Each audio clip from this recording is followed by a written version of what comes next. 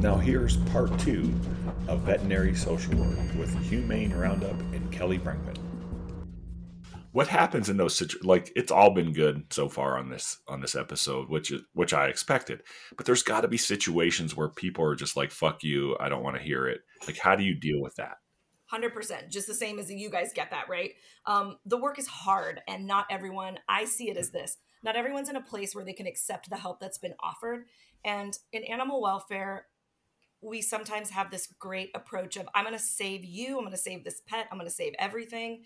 In social work, I really had to learn that I have to meet someone where they are, and if I solve that problem for them, I haven't really given them anything or done anything. I've alleviated this moment of problem, but I haven't helped them come to a solution. So there are lots of times when someone is not interested in my help, even though it's clear they could benefit from it.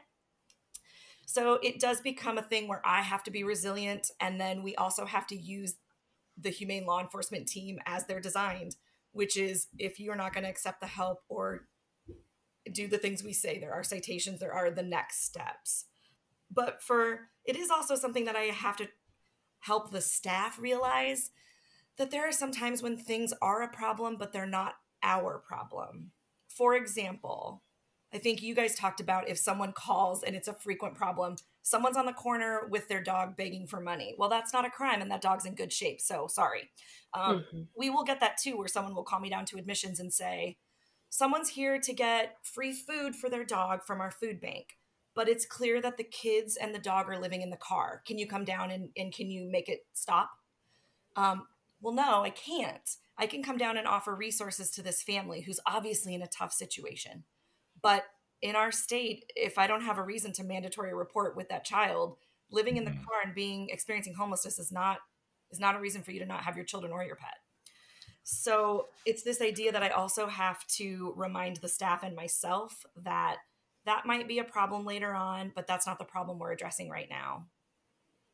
And then I just try to keep it together when people are doing those things, like refusing the help that I know could benefit them. I just, in my mind, realize that they're just not ready for what's happening right now. And I want to keep that line of communication open. I make the joke that if you go anywhere in the city of Portland, Oregon, my card's laying somewhere. Because like I have them everywhere. They're like stuffed in my glove box and in my pockets and in my wallet. Because whenever I see someone, I'm like, hey, if you need some help, just give us a call. So it's just about being out there and continuously offering that help. Well, and I think that's the key thing. And no matter whether we're talking mental health related or not, um, if the person is not ready and willing to accept the help, there's not much you can do. I think And that you guys see it more in your work because you're physically interacting with someone face to face. yeah. And that is so difficult to know that they could benefit from services that they refuse to accept. It's hard, but you can't force someone to get the help that they need in most settings.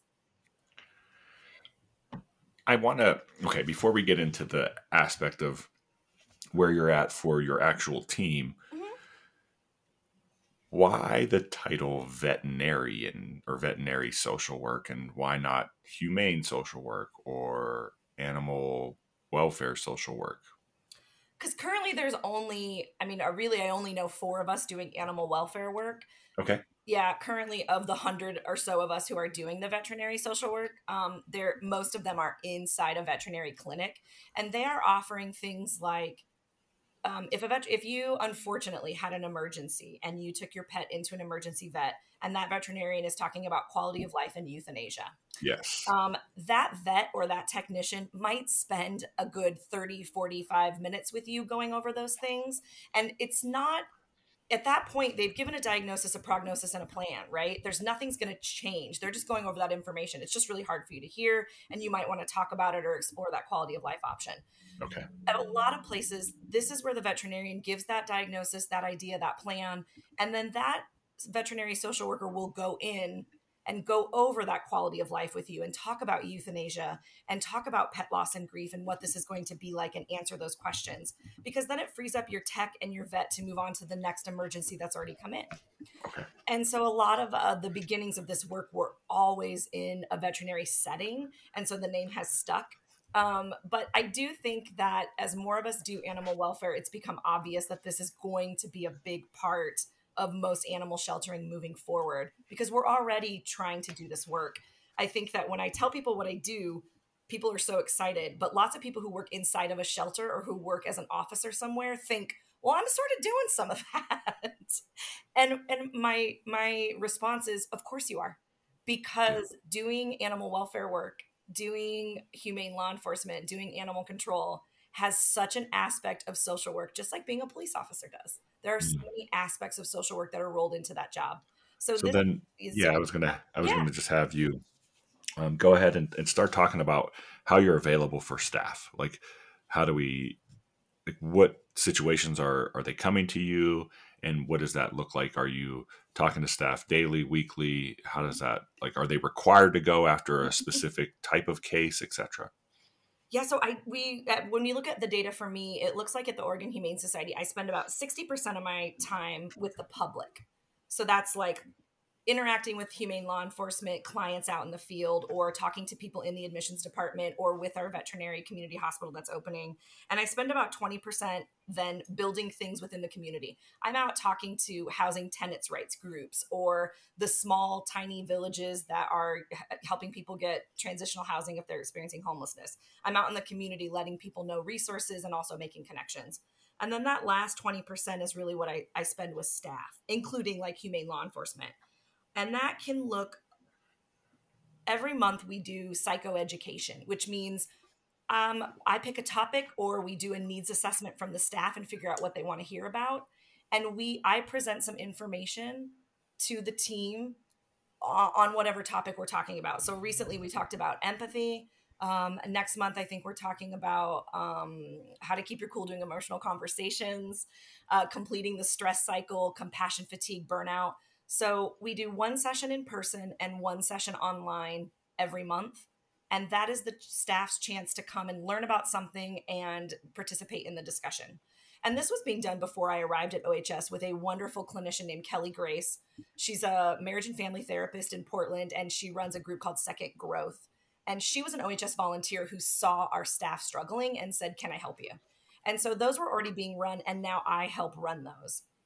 And you also, as a supervisor or a manager in the building, can reach out to me and say, my team is having a lot of trouble with this. I can see Okay. my team struggling with this. And then I try to figure out, is that something I can help with? Are there already resources we're doing?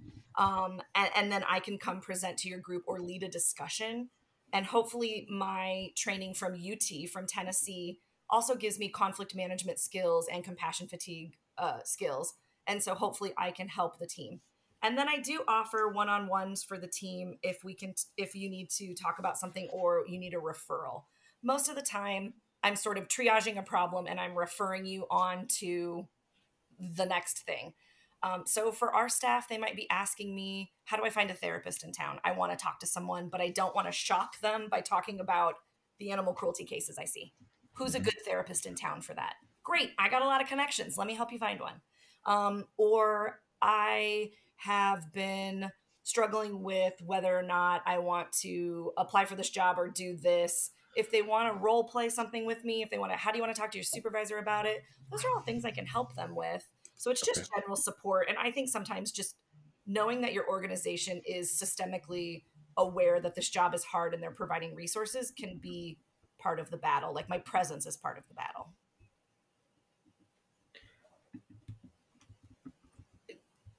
Dan. I've stunned you both by saying that. I'm there. No, this is Yeah, Bishop always does this. I She's know. so thoughtful. Oh. She's in there. She's like, I want to make sure I say it the right way. No, yeah, and then I also do debriefings after a large case. So That's awesome. that's the other part that I really truly believe in is um, when you guys go out and you execute a search warrant and you have a big seizure, you go back to the office and you logistically talk about what went well, what could be better for next time. Do I need 7 staff instead of 5? Do I need 3 Yes. cameras instead of 2?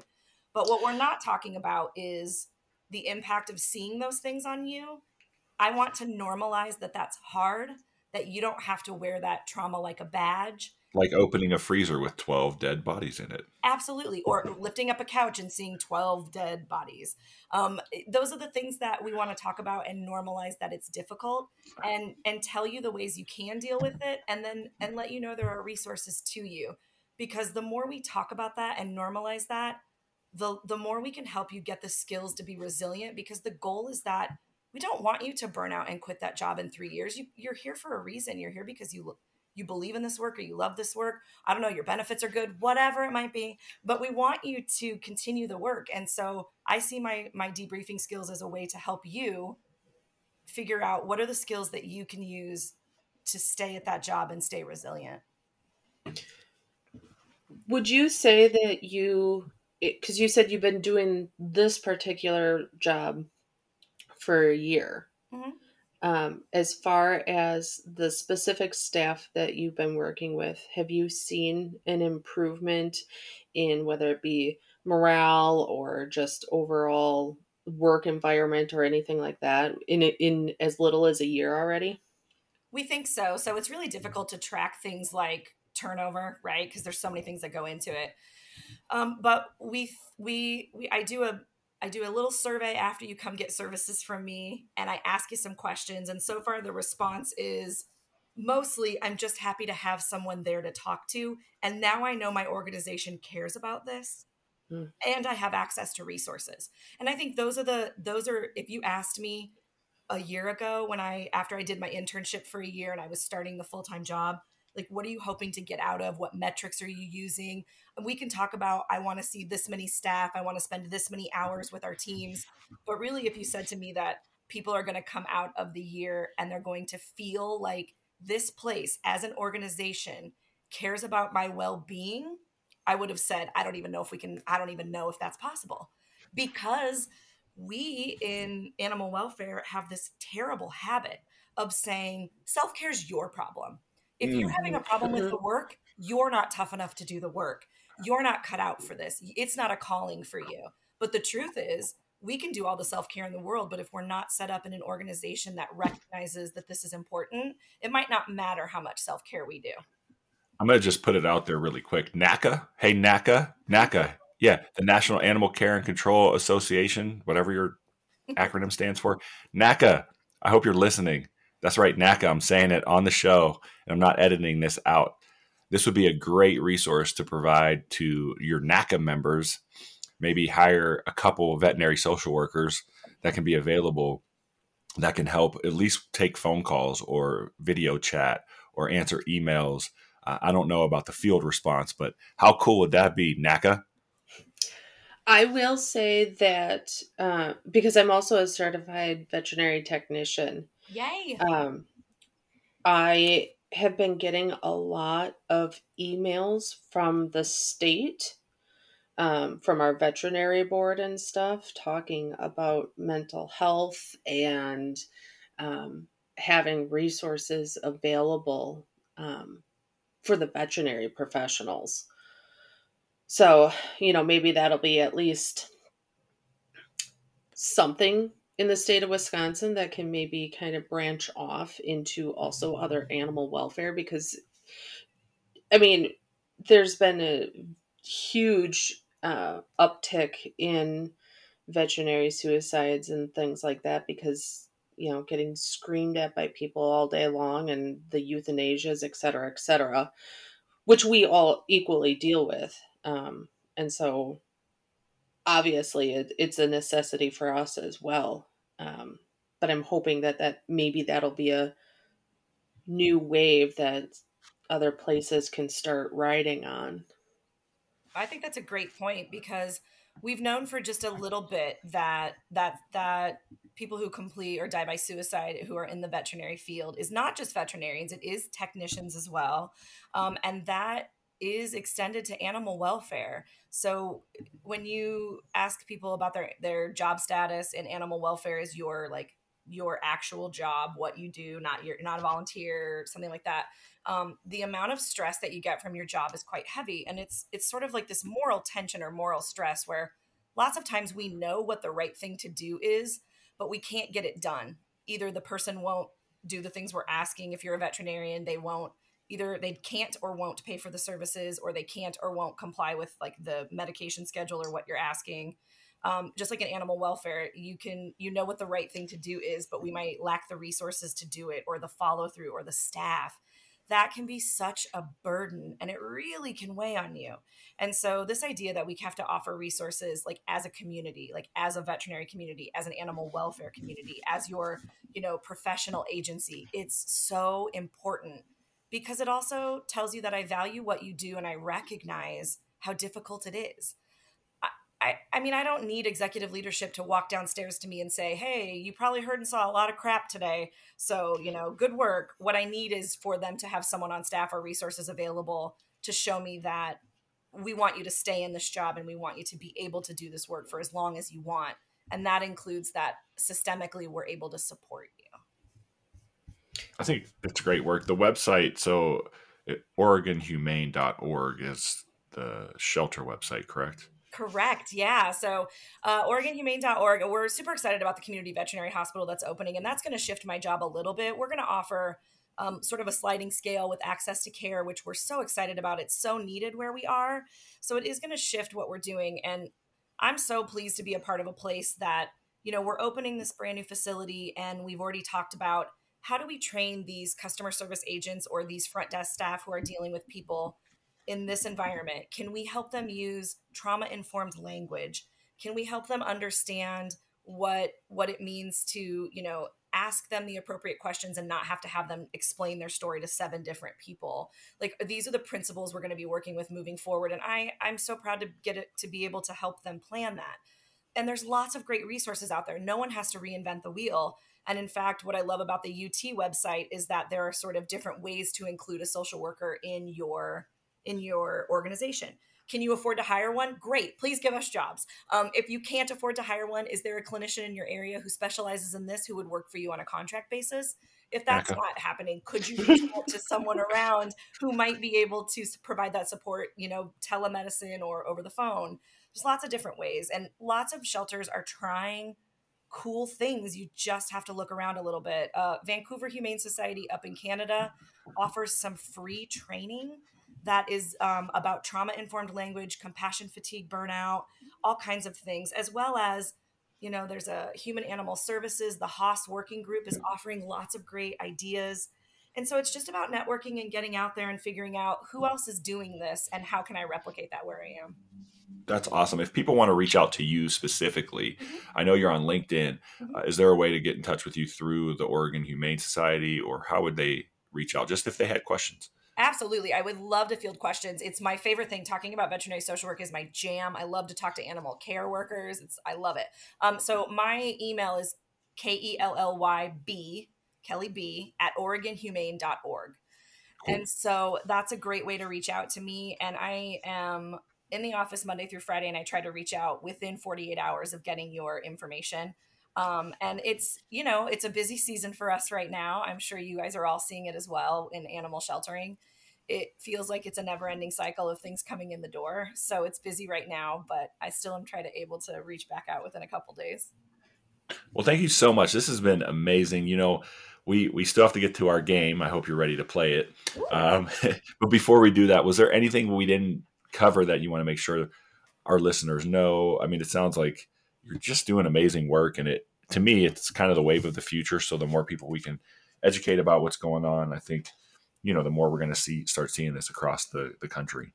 I think that you guys did a great job with questions, and I feel like this is such a great conversation to have, because it's just normalizing that having a mental health professional with you in this work is so beneficial for not just clients, but for staff as well. So I really appreciate y'all doing this today. Heck yeah. All right. So this game, Yeah. it is called the Pick of the Litter. Pick of the Litter is brought to you by the Humane Educators of Texas. That's right. The Humane Educators of Texas. Check them out. humaneeducatorsoftexas.com.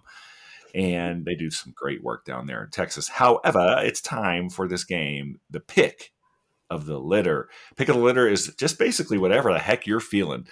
We ask questions, you answer. You can pick from the list that we give you. You can pick none. You can pick all. You can insert your own answer there. It's really however you feel. We just like to get to know people. And then if you want to expand on why you pick what you pick, feel free. Great. Let's do it. Bishop, take it away. All right. He lost his calling as an announcer. I know. When I first met you, Dan, I was like, this is a good podcast voice. You guys. Van, truck, or SUV? Ooh, truck. I'm from the Midwest, so truck. I gotta be able to fit people back. You probably grew up with a truck with the front bench seat where 3 people sat across, sometimes 4. Absolutely. It had that weird weaved seat that always put imprints. Yes. When you walk. and then about 10 people in the bed of the truck. Right? Always. Going to the bonfire. All right. Cat, dog, or other? Cat. I have a 20-year-old cat that I'm trying to spend all my time with right now because every time I look at him, I'm like, are you breathing? But yeah, so it's my jam. Old cats specifically are my jam. I love old cats. Nice. All right. Hip hop, country, or rock? Ooh, all of the above. If it's live music, I will go see it. We have this great exercise I do with staff called a self-care map, where when you're feeling good about your life, you sort of put things on a list of when I'm feeling crappy in life, these are the things I do to make myself feel better. And on my spiritual thing, instead of like pray or go to church, mine is like, just go to live music. Nice. Nice. Nonprofit, muni, or police department? Nonprofit, that's where my heart is. Although I've worked at other organizations, nonprofit is definitely where my heart is. And I'm super lucky to work at one that has access to quite a bit of funds. And we have wonderful donors who support the work. So that makes my experience a lot different than some other nonprofits, but nonprofit. I want to stop you there and ask a quick question. Mm-hmm. Do you know of any kind of grants or anything if anybody is trying to actually establish this, but they are a nonprofit and don't have the funds for a position like yours? Yeah, so I will say that Banfields had some initial grants that were specifically working with domestic violence as well as Petco and PetSmart. They weren't exactly veterinary social work grants, but the idea of some of those grants, and especially from the ASPCA, is that we're trying to keep pets and people together. So if you have a skilled grant writer or you have access to a skilled grant writer, you can make the argument that the preserving the human animal bond and keeping pets and people together is best served by a veterinary social worker. And then there are occasionally some from like Department of Justice and other things that are really trying to help certain populations. So if you have an area of your county that you know has high domestic violence or veterans issues, those are some times when you can go to that governmental agency and you can really sort of talk your way into the grant, adding that veterinary social worker. Okay. Yeah. Awesome. All right. Back to the game. Bite or cruelty? Wait, I don't even is this like what I would like to not happen to me? It's however you perceive it. We just throw it out there, and then that way we get a look into your soul a little bit by how you answer these questions. It kind of makes us the cat. You know how cats just kind of stare at you and you feel them digging into your soul? That's us right now. You guys are practicing perfect counselor etiquette where you just quietly wait for someone to say something. Yeah, if I could see your faces, I'm sure you have the head side tilt counselor nod. I would say cruelty, because in my mind, what you're saying is that a case I would rather go out on a dog bite case or cruelty case? I'd rather go out on a cruelty case because dog bite cases for me when I worked at the city of Seattle and went out on calls were the worst. Fair. Totally get it. Yeah. Body armor or none?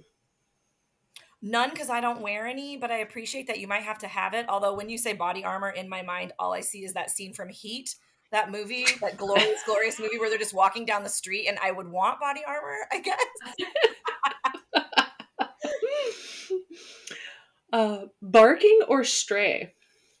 I would rather go on a call for a stray animal than I would a barking dog, because telling someone their dog is bad is like telling them their kid is bad, and oof, it's feisty. Sometimes more so than when it's their kid. Oh, yes. Radio or cell phone? Oh, cell phone all the way. We used to have to carry radios at Oregon Humane when I worked there 15 years ago. And now that we have like phones, my life is so much better. Zoom or in person? Oh God, in person, in person, in person. All day. I think we only had one person say, They said both.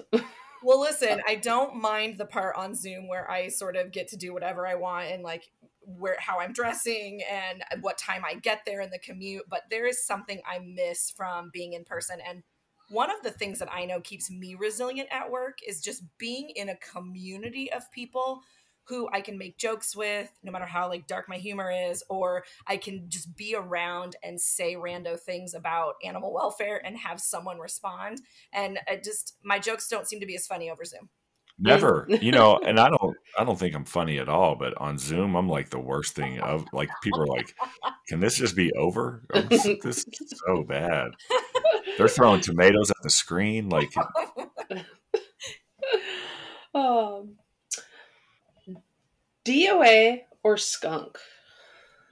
Oh man. I feel like this is awful. This is like the worst animal welfare answer. I feel like DOA because that is like a smell that I'm more familiar with. Don't fret. That is the most popular answer so far. All right, this one I'm not sure if you've had any workings with this, but catch pole, snappy snare, or lariat. Ooh. Catch pole because it's the one I'm most comfortable with. Like I could like ninja battle with a catch pole. Everything else I feel like would take a little more work and requirement. I kind of want to name this episode Ninja Battle with a Catch Pole, but I also liked, what did you call it? Trauma sauce. No, you called it something trauma like sliming.